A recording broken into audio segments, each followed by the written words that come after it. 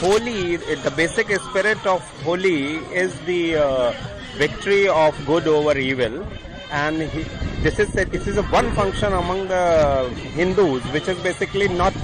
You can say on this day there is no religious thing to be done. It is just to play with colors and to play with all your friends and family. So it is to basically strengthen that bond of community and of friendship. So I think it is this is one function which is just fun, colors, food and good time. So I wish a very happy Holi to all your listeners, and I think not only in South Africa, in any society, a function which binds people together will always have a very high significance.